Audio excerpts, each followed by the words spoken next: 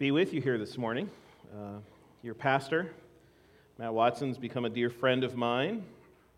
He not only tolerates me, but for some reason is willing to spend time with me. And so it is a privilege to finally come together with the church I know he loves so dearly and to worship with you and have the privilege then of opening the Word of God for you here this morning. But with this in mind, brothers and sisters, let us open in God's Word to Hebrews chapter 11. Hebrews 11, this morning we'll be looking at verses 19 to 25. And while you're turning there, I thought it was good. It's the beginning of the year. We're entering into 2022 here as a church family. I thought it would be good for us to begin by considering a question, reflecting for a moment on why does the church gather together for worship? Why do we, week after week after week after week, come through those doors, sit down in these pews, sing to God, pray, hear the Word of God preached? Why are we doing this? Because if you're like me, this is simply what you've been doing for years. Most of us have been coming to church, and what we do in worship has become familiar. It's routine. And so we really don't think about what we're doing. We really don't think of why we're doing it. And to be honest, it can become easy for us to simply go through the motions. So I am convinced that Christians in general and churches today need to take some time and recover and reflect upon what happens when we worship. So that's going to be the question we consider this morning. What happens when the church gathers together for worship? And our answer this morning here comes from Hebrews chapter 10. So let us then read together Hebrews 10, verses 19 to 25. Therefore, brothers, since we have confidence to enter the holy places by the blood of Jesus, by the new and living way that He opened for us through the curtain, that is, through His flesh, and since we have a great priest over the house of God, let us draw near with a true heart in full assurance of faith, with our hearts sprinkled clean from an evil conscience and our bodies washed with pure water. Let us hold fast the confession of our hope without wavering, for He who promised is faithful. And let us consider how to stir up one another to love and good works, not neglecting to meet together, as is the habit of some, but encouraging one another, and all the more as you see the day drawing near. Well, before we continue, let us again come before the throne of God in prayer together.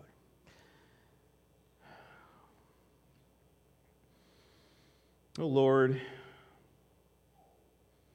what a blessing it is for us to gather as Christ Church this morning. And yet, how easily this can become a weekly routine in our lives. Lord, may it not be so this morning. But we ask that you speak to us as your word is preached, that we will come to recognize why we are gathered here this morning and every Lord's Day that you have given us to worship you. So, Father, we pray that you'll remove any distractions from our minds, that you will open our hearts then to receive your truth, so we can live our lives glorifying you for the salvation we have in Jesus Christ. Father, I ask you, help me as the preacher to become your mouthpiece, so that your people will hear your word through the empowerment of the Holy Spirit. And Father, I ask these things then in the name of our precious Savior, Jesus Christ. Amen. Amen. So, why does this church gather for worship? It's because Christ opens the entrance into God's presence for us to worship Him. Do you realize that we are in God's presence here and now? Christ has opened the entrance into God's presence for us to worship Him as a church. And I want us to see here that in Christ we have this privilege and blessing of entering into God's presence in heaven itself for us to worship Him, which we see here in this passage through 3 let us statements. Now, of course, I'm not speaking of the vegetable lettuce we make salad from. I'm speaking of let us, the urgings that we receive here as Christ Church through these verses. And so there's 3 let us statements in these verses, and I'm going to structure my sermon with them, right? So the first let us statement we read is actually in verse 22, but it's let us draw near. Let us draw near. And then the second let us statement is in verse 23, let us hold fast the confession. Let us hold fast the confession. And then third and finally, in verse 24, the third let us statement, let us consider one another. So let us draw near, let us hold fast the confession, and let us consider one another. So let's start with that first statement. Let us draw near by looking at verses 19 to 22. And for many of you, you may already be familiar with the book of Hebrews here, but it was originally written to a Jewish church that was being tempted to forsake their faith in Christ and return to Judaism because of the hardships and the suffering that they were wrestling over. Which is why the author here responds by writing a powerful message upholding the supremacy of Christ over all things. Because if they lose Christ, they lose everything. So Hebrews reminds this church that Christ is better than anything the Old Testament sacrificial system had to offer, because it could never take away the sins of God's people. The Jewish worship was futile and worthless by itself. See, as they watched the priests and carry out their ongoing daily offerings there, where animals would be slaughtered and their blood would then pour down the altar of sacrifice, these worshipers were constantly reminded of their sins and of the need for their sins' forgiveness. Which is why, of course, God became man in the person of Jesus Christ to make a better covenant with us, a once for all offering of Christ for us, as He sacrifices Himself on the cross for our sins, so that we then are forgiven of our sins, that Christ Himself lives the perfect life of righteousness we refuse to live in our sin, and then takes upon Himself the very punishment we deserve for our rebellion against God, as He dies in our place on the cross. And since our sins have been paid for by Christ, and God promises to remember our sins no more, what should we do? And the answer is draw near to God in worship. But before we come to this first let us statement, in verse 22, we read how the gates of heaven have been opened for us to enter into God's presence, right? And so we begin with verse 19, therefore, brothers. Now let's stop there for a moment. Because here we find that with Christ's completed offering for our sin, we are now brothers and sisters in Christ, in God's family of faith. He's adopted us as His children, and He is now our heavenly Father. So He's no longer a judge who condemns us, but a Father who loves us. And as God's children, What can we do? We go on to read, enter the holy places. We enter the holy places. And this is drawn from the Old Testament tabernacle and temple, which was the specific place that God gave his people, Israel, to meet with him. So back in Exodus chapter 25, we read of God's instruction for the tabernacle to Moses when he was speaking to Moses of building the tabernacle. And listen to Exodus 25, verse 8. And let them make me a sanctuary. Why? That I may dwell in their midst. God wanted to dwell with his people. Which is why in the center of the tabernacle was a room called the Holy Place. And this is where the Ark of the Covenant was found, which symbolized God's throne. Yet there were veils, curtains all around the holy place to show the division between God's holiness and mankind's sinfulness. So even when Israel enters the promised land and settles there, we find the same with the building of the temple, with God promising to continue meeting with Israel in his temple. So it's through both the tabernacle and the temple that God's presence would be found among his people. And it was here that they would meet with God in worship. But listen, they were far too sinful to enter the holy place. The high priest is the only one that could enter the holy place, and he could only do so once a year to represent God's people as he sprinkled the blood of a sacrificial animal on the mercy seat of the ark.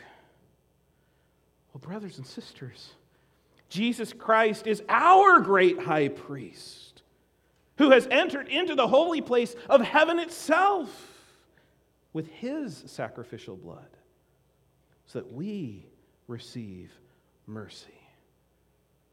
Do you see then that Israel's tabernacle and temple were but earthly shadows of the greater heavenly reality?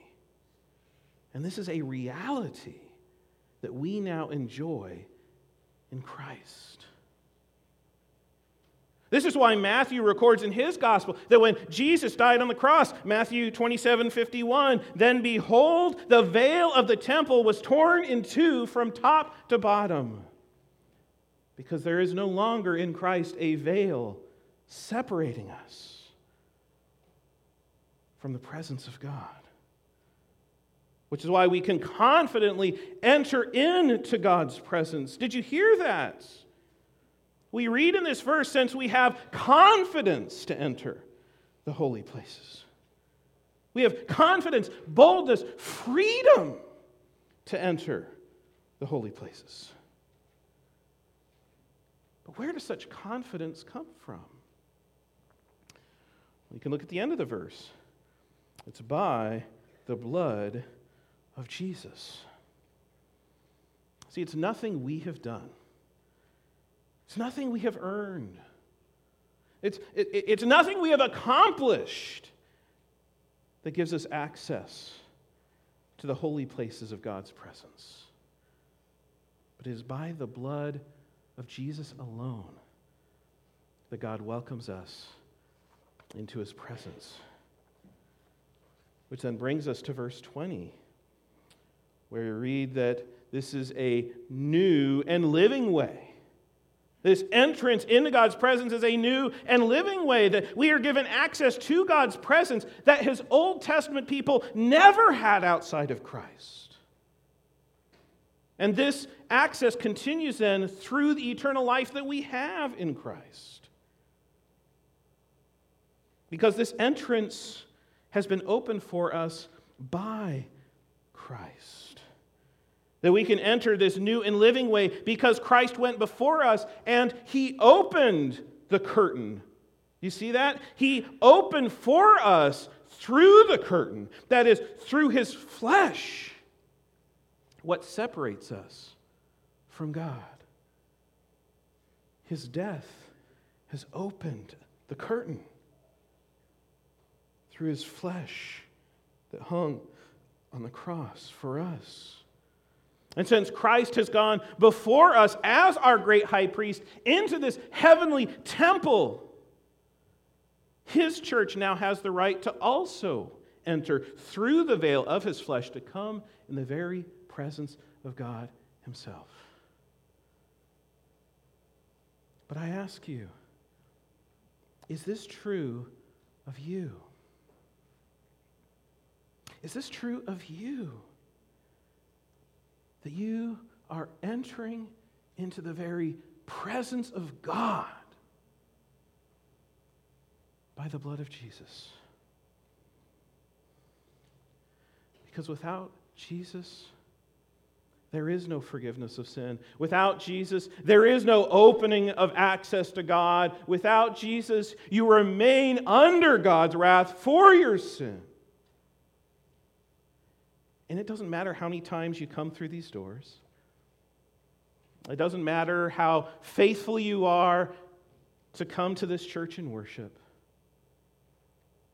Your access and entrance into God's presence is completely through the blood of Christ. So if you are not coming into God's presence by Christ and his blood this morning, oh, I ask you, I plead with you, come to Christ. Come to Christ by turning away from your sins in repentance and turning to Christ by faith. Believe on the Lord Jesus Christ, who in love poured himself out for sinners like you and me. Because it is through Christ that we are reconciled with God and can confidently enter into his presence. Do you see then the glory of having Christ as our great high priest? That he has opened the gates of heaven for us to enter his presence. And this is described here in this verse 21, as the house of God. And throughout the Old Testament, the tabernacle and temple were regularly called the house of God. Why? Because a house is where someone dwells. So if I was to invite all of you over to the DeVito house, and please don't all come together, but if I was to invite you over to my house, what would you expect? That you are welcome to come over where I live and spend time with my family. Do you see then that through Christ, God now welcomes you into his house in heaven, to spend time with him in worship? It's amazing, gracious, glorious truth to reflect upon, isn't it? And it's because all of this is true of believers in Christ that we come to verse 22 in the first "let us" statement. Because of Christ and all we have in Christ, verse 22, let us draw near. Let us draw near to God, to enter into his presence. Now, it's interesting to think about what God's presence means. Because in one sense, everybody already lives in God's presence, right? Theologically, we speak of God being omnipresent, or he's present everywhere. So in this sense, no one and nothing exists outside of God's presence. But that's not the only way we talk about God's presence. As Christians, we realize there's another way in which God is present with us, that he's not present with the rest of the world. Because God the Holy Spirit dwells in us as believers in Christ. So we also know that God is present with his people in a way he is not present with the rest of his creation or with humanity generally. Because this presence begins when the Holy Spirit regenerates our souls and we believe in Christ, which then continues through our lives in this world. But there's still another way we speak of God's presence. Because there's another way in which we are not yet in his presence. Which is why we need to draw near to God and enter into his presence. You see, we are still waiting to enter into the fullness of God's presence when Christ returns and the dawning of our eternal future begins. Listen to how the Apostle John portrays the coming heavens and new earth in Revelation 21, verse 3. Of course, our brother and Pastor Matt has recently preached through this. You may remember this verse, but Revelation 21, verse 3, "And I heard a loud voice from the throne saying, 'Behold, the dwelling place of God is with man. He will dwell with them, and they will be his people, and God himself will be with them as their God.'" So this eternal dwelling in God's presence is in our future. What then do we see in Hebrews 10:22? It's that we can taste this eternal future in God's presence now as the church gathers for worship. When we draw near to God as his people in worship. And how do we draw near?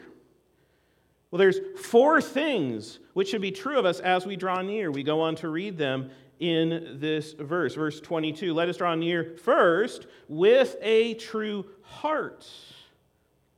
Because Christ gives us new hearts to believe and trust in him, which then is a heart of sincere love and devotion to God, which we receive through the Holy Spirit. But not only are we to draw near with a true heart, we're to draw near in full assurance of faith, which means we have a certainty of Christ's saving work for us, which we gain through believing in him. This assurance of our salvation in Christ,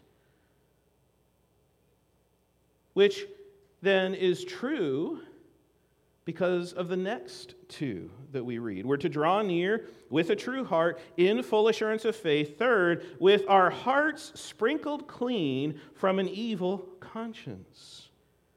This is what Christ's death for us has accomplished. That our sinful hearts were cleansed through the cross, which is then applied to our conscience when we believe in Christ. And finally then, we draw near with a true heart, in full assurance of faith, with our hearts sprinkled clean from evil conscience, and our bodies washed with pure water. Now, many believe this refers to baptism, and that is possible, but I think its Old Testament roots point us in a different direction. See, with Christ as our great high priest, we ourselves become priests, able to enter into God's presence for worship. That's what this washing of water refers to. Listen to how the priests were prepared to enter God's presence in the Old Testament. Exodus chapter 29, verse 4, there we read, "You shall bring Aaron and his sons to the entrance of the tent of meeting and wash them with water." And then we go on to read later in that chapter, verse 21, "Then you shall take part of the blood that is on the altar and of the anointing oil and sprinkle it on Aaron and his garments and on his sons garments with him. He and his garments shall be holy, and his sons garments with him." You see then how Hebrews is building on this imagery from the priesthood in the Old Testament to show us our own priesthood. Because with the coming of Christ, we are all priests, as our hearts are sprinkled with Christ's blood and our bodies are washed with pure water. That's why in the Protestant Reformation we have this great call of the priesthood of all believers. We don't have to go to the priest as the one who can connect us with God, or as the one who can bridge the gap so that we can draw near to God. But we are all priests with the freedom to enter into God's presence in worship. But brothers and sisters, I want us to stop and consider how we can misunderstand this passage, because we can individualize it. In other words, we read this, let us draw near as individuals. So this drawing near we think of as my privately drawing close to Christ, by myself as a believer. But remember, this letter is written to a church. And so we should primarily read this as let us draw near as a church. The context of these verses is the worship of God by His people using Old Testament types and shadows of Israel's earthly worship in the tabernacle and temple to point us to our heavenly worship in God's presence. So we draw near to God together as Christ's church. And when this church gathers together in worship, we enter into God's heavenly presence as a preview of our eternal future in Christ. In other words, in our corporate worship, this church is spiritually lifted up to heaven so that you will meet with God.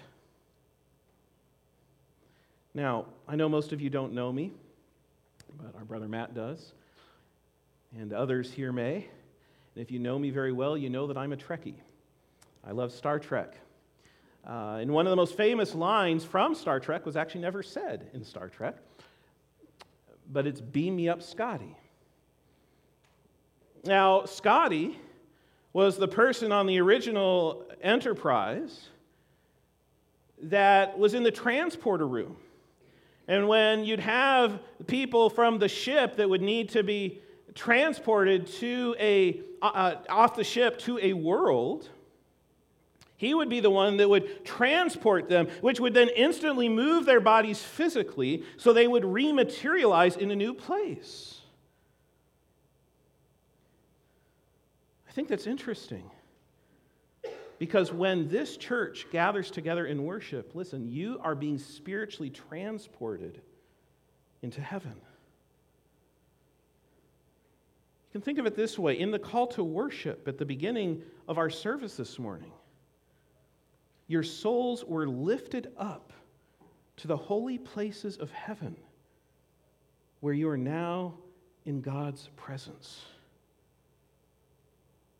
And here we are continuing to commune with God in heaven. Listen, God is present with us right now, while we are with Him in the heavens. And this continues through this worship service until the closing benediction of blessing, which God gives to have pronounced over us, where we are then lowered back down to earth for us to live our lives in this world. Do you see what a privilege then it is that Christ has opened for us as His church? That we meet with God when we gather in His presence. So that's the first let us statement. Let us draw near. But there's two more, right? The second let us statement is given in verse 23. Let us hold fast the confession. So what else are we to do as Christ's church? But hold fast, to grip and not let go because of how precious God's word is to us in Scripture. So we confess Christ as our Savior by believing the gospel and then commit to keeping all of His words as they are revealed to us as His people. And this is summarized here in this verse as the confession of our hope. So do you see that Christianity is a future-focused faith? That we live as Christians waiting for our eternal future to come. And this coming hope then gives us the proper perspective to then endure and even enjoy life in this sin-cursed world as we struggle and suffer through our lives. Because here's the reality we go on to read in verse 23. That the confession of our hope can waver. It can waver. That we start to wonder if the gospel is true. And if our gospel blessings in Christ will really come. Which is why as Christians we can begin to doubt God. We can begin to doubt His goodness and grace. So that our confession of hope wavers. Oh no, but we do not want such confession to waver. We want it to continue and strengthen. That's why we are encouraged to hold fast the confession of our hope without wavering. Why? For He who promised is faithful. This is why there's no need for our confession of hope to waver. Because God is faithful to His promises. Yes, some may remain unfulfilled, but His promises are completely reliable and will be kept. Now, earlier in Hebrews, we read of God's promise to Abraham with an oath. This is back in Hebrews chapter 6, and there in verses 17 and 18, listen to these words. So when God desired to show more convincingly to the heirs of the promise the unchangeable character of His purpose, He guaranteed it with an oath so that by two unchangeable things in which it is impossible for God to lie, we who have fled for refuge might have strong encouragement to hold fast to what? The hope set before us. God has kept His promises, and He will keep His promises. And it's as we wait then for God's promises to come that we should remember Christ is now sitting on His throne in heaven, sovereignly reigning over this world until He returns, when we will finally receive God's promises to us as our inheritance, because we are His beloved children. So that when we gather then in worship, we hold fast the confession of our hope through a steadfast commitment to the Word of God, which then fills every element of our time together. One of the things I love about being with you this morning is how saturated with the Bible this worship service is. Unfortunately, that's not true in many worship services today, is it? But we rightly seek to hold fast the confession of our hope. Which is why, through the years and the centuries, Christ Church has sought to summarize biblical teaching through creeds and confessions of faith and catechisms, which in some churches are even recited during their worship service. But why? So that we uphold the faith and pass on the faith from generation to generation until Christ returns. And He unites heaven and earth into one. May we then live by this hope in Christ and our commitment to His truth. Oh, how thankful I am for your pastors and their commitment to lead this church in worship according to God's word. But listen, this is a confession of hope that the entire church must share in Christ. Let us hold fast the confession is an encouragement for all of you, for all believers in Christ. So when your church gathers together in worship, is your mind and heart invested in singing of the confession of our hope? Are you coming to church prepared to hear from God's word and His promises to you through Christ? Because it is as you worship in God's presence together that you receive Christ's grace, and are then strengthened to not waver in the confession of our hope. So again, we began with the first let us draw near, which then continues with the second let us hold fast the confession. But this finally brings us in verses 24 and 25 to the third let us consider one another. This is the third let us statement because we are to live out the Christian life together as a church by loving one another as the church. And if you were paying close attention, you may recognize that these three calls to let us correspond to the three great graces of the Christian life: faith, hope, and love. So let me make a controversial but a crucial statement for you to consider this morning. That Christianity is not primarily about my personal relationship with Jesus. Now that may sound strange and even scary to you.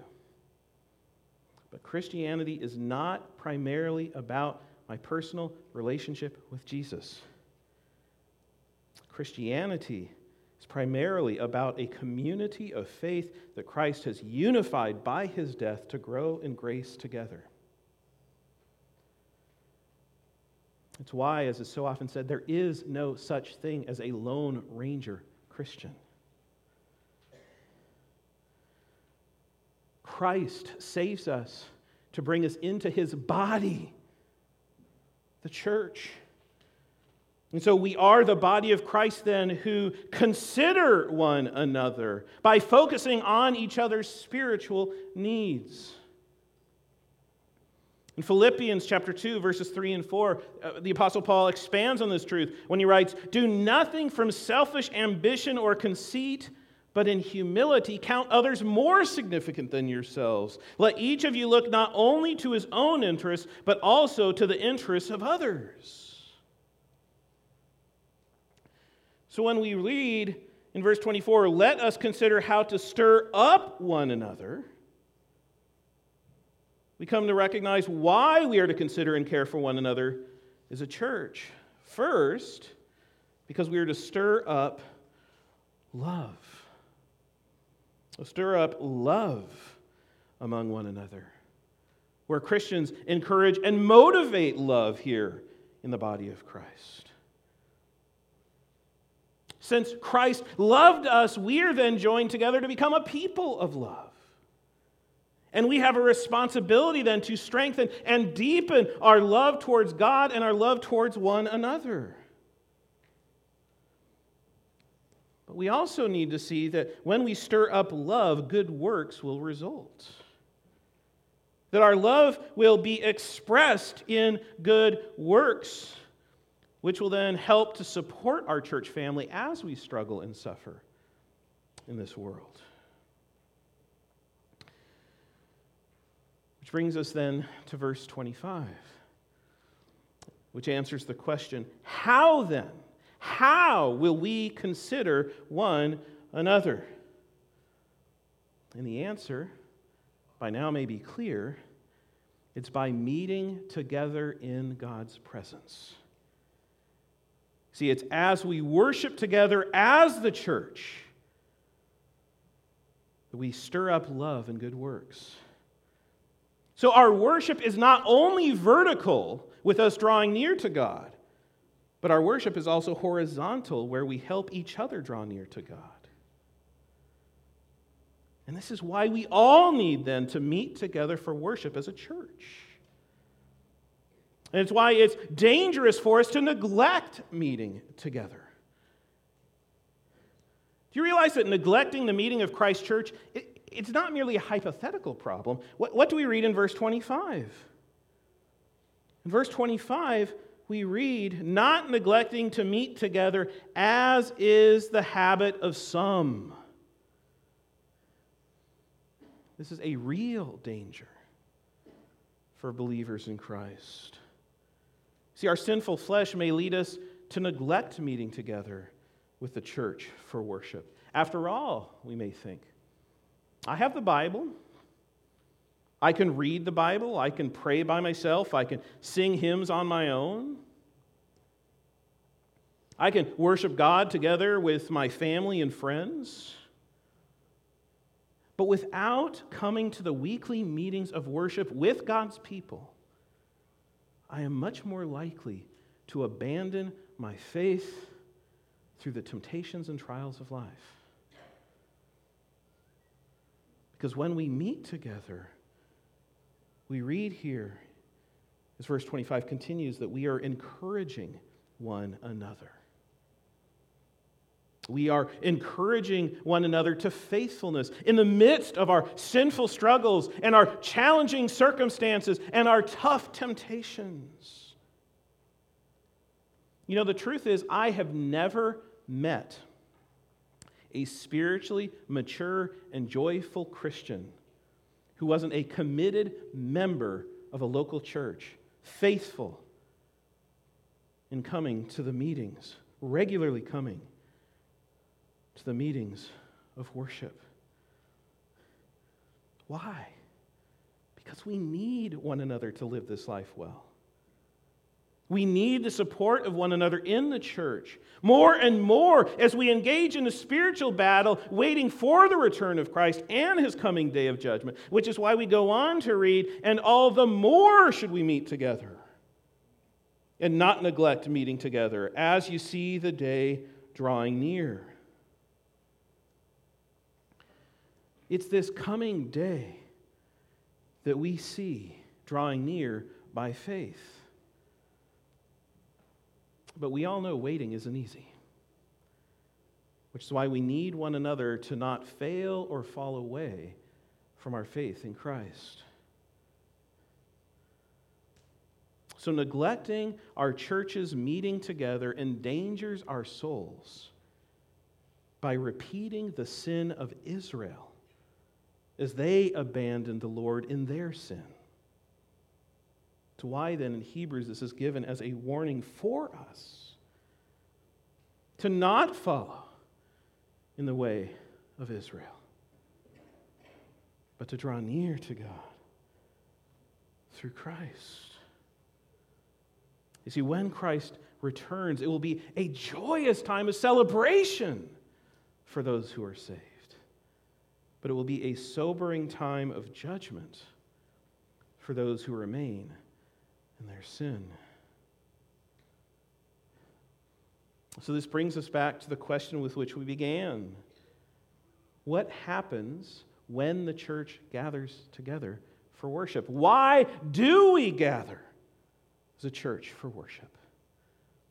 It's because Christ opens the entrance into God's presence for us to worship him. Christ opens the entrance for us to come in God's presence and to meet with God and receive his grace through our worship. It is Christ, then, who gives us a weekly invitation to enter into God's presence when the church gathers to worship. And listen, this is a unique opportunity for us to meet with God, which cannot happen anywhere else in our lives, and which we neglect or forsake to our own danger and peril. How opposite this is. This understanding of the Christian life is from the way that many Christians think today. But we can foolishly think, I can draw near to Christ on my own. I don't need the church to worship God. But what God tells us through His Word is that we must meet with Him as His people. Because God promises that we enter into His heavenly presence as we worship together as Christ's church. It's why the Puritans often understood this. The great English Puritans, one of them, the great 17th century Puritan pastor David Clarkson, once preached a sermon with a title that would be very controversial today. Listen to this title. Clarkson's sermon was titled, "Public Worship is to be Preferred Before Private." Wait a minute, you're saying meeting in worship here on Sundays is more important than my personal quiet devotion time at home? Yes. Yes. His sermon was drawn from Psalm 87, verse 2, which reads, "The Lord loves the gates of Zion more than all the dwelling places of Jacob." And Clarkson shows from this verse that the Lord loves the public worship of His gathered people in the temple of Jerusalem more than the private worship as individuals or families in the homes of Jacob. And since the coming of Christ, we enter the heavenly gates of Zion whenever a church gathers to worship Him. Which means that we do not enter into God's special presence through our personal devotions, through our small group Bible studies, or through online worship services. But we enter into God's special presence when the church of Christ gathers to worship. We enter into God's presence when we gather together in Christ's name to worship Him. So let me share with you then 3 pastoral recommendations quickly to consider in how we then live out this truth in our lives as Christians. And to help them, keep them easy to remember, they're 3 P's, all right? 3 P's. Prioritize, prepare, and pray. First, prioritize the church's worship gathering in your schedule. You know, if you look at most of the statistics that are out there, they will say that Christians are attending church less regularly than they have in the past. It used to be the average Christian would attend worship 4 times a month. Now it's down to 3 times a month, or even less for many Christians today. But when we have this understanding of entering into God's presence when the church worships, what else in life is worth missing? God's invitation to meet with Him in heaven, to enjoy and be refreshed by Christ's grace.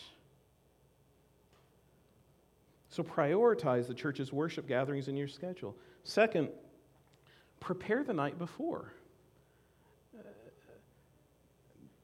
Benefiting from Sunday is often a Saturday decision. So Saturday evenings are not time to stay out late with others. It's not time to binge watch the latest show on Netflix or Disney Plus. Saturday is a time to prepare to enter into God's presence with His people as the church gathers to worship. So prioritize, prepare, and finally pray. Pray for God's blessings upon your corporate worship together as a church. Pray for the leadership and your pastors as they lead you to enter into God's presence in worship. Pray. I love how Jonathan Cruz summarizes this truth in an excellent book, What Happens When We Worship. Listen to what Cruz writes. Worship is never dull, but we are sometimes. Church going is monotonous and mundane only because our eyes are blinded to the supernatural wonder that is taking place all around us. The reality is that worship is an exhilarating experience. So we don't need smoke machines, more lights, dramatic presentations, louder music, mystical theology, or entertaining speakers to make worship exciting. But we simply need to understand what's going on in the first place. May we be a people who understand what's going on in the first place. That when the church gathers for worship, Christ opens the entrance into God's presence for us to worship him in the heavenly places. Let us pray.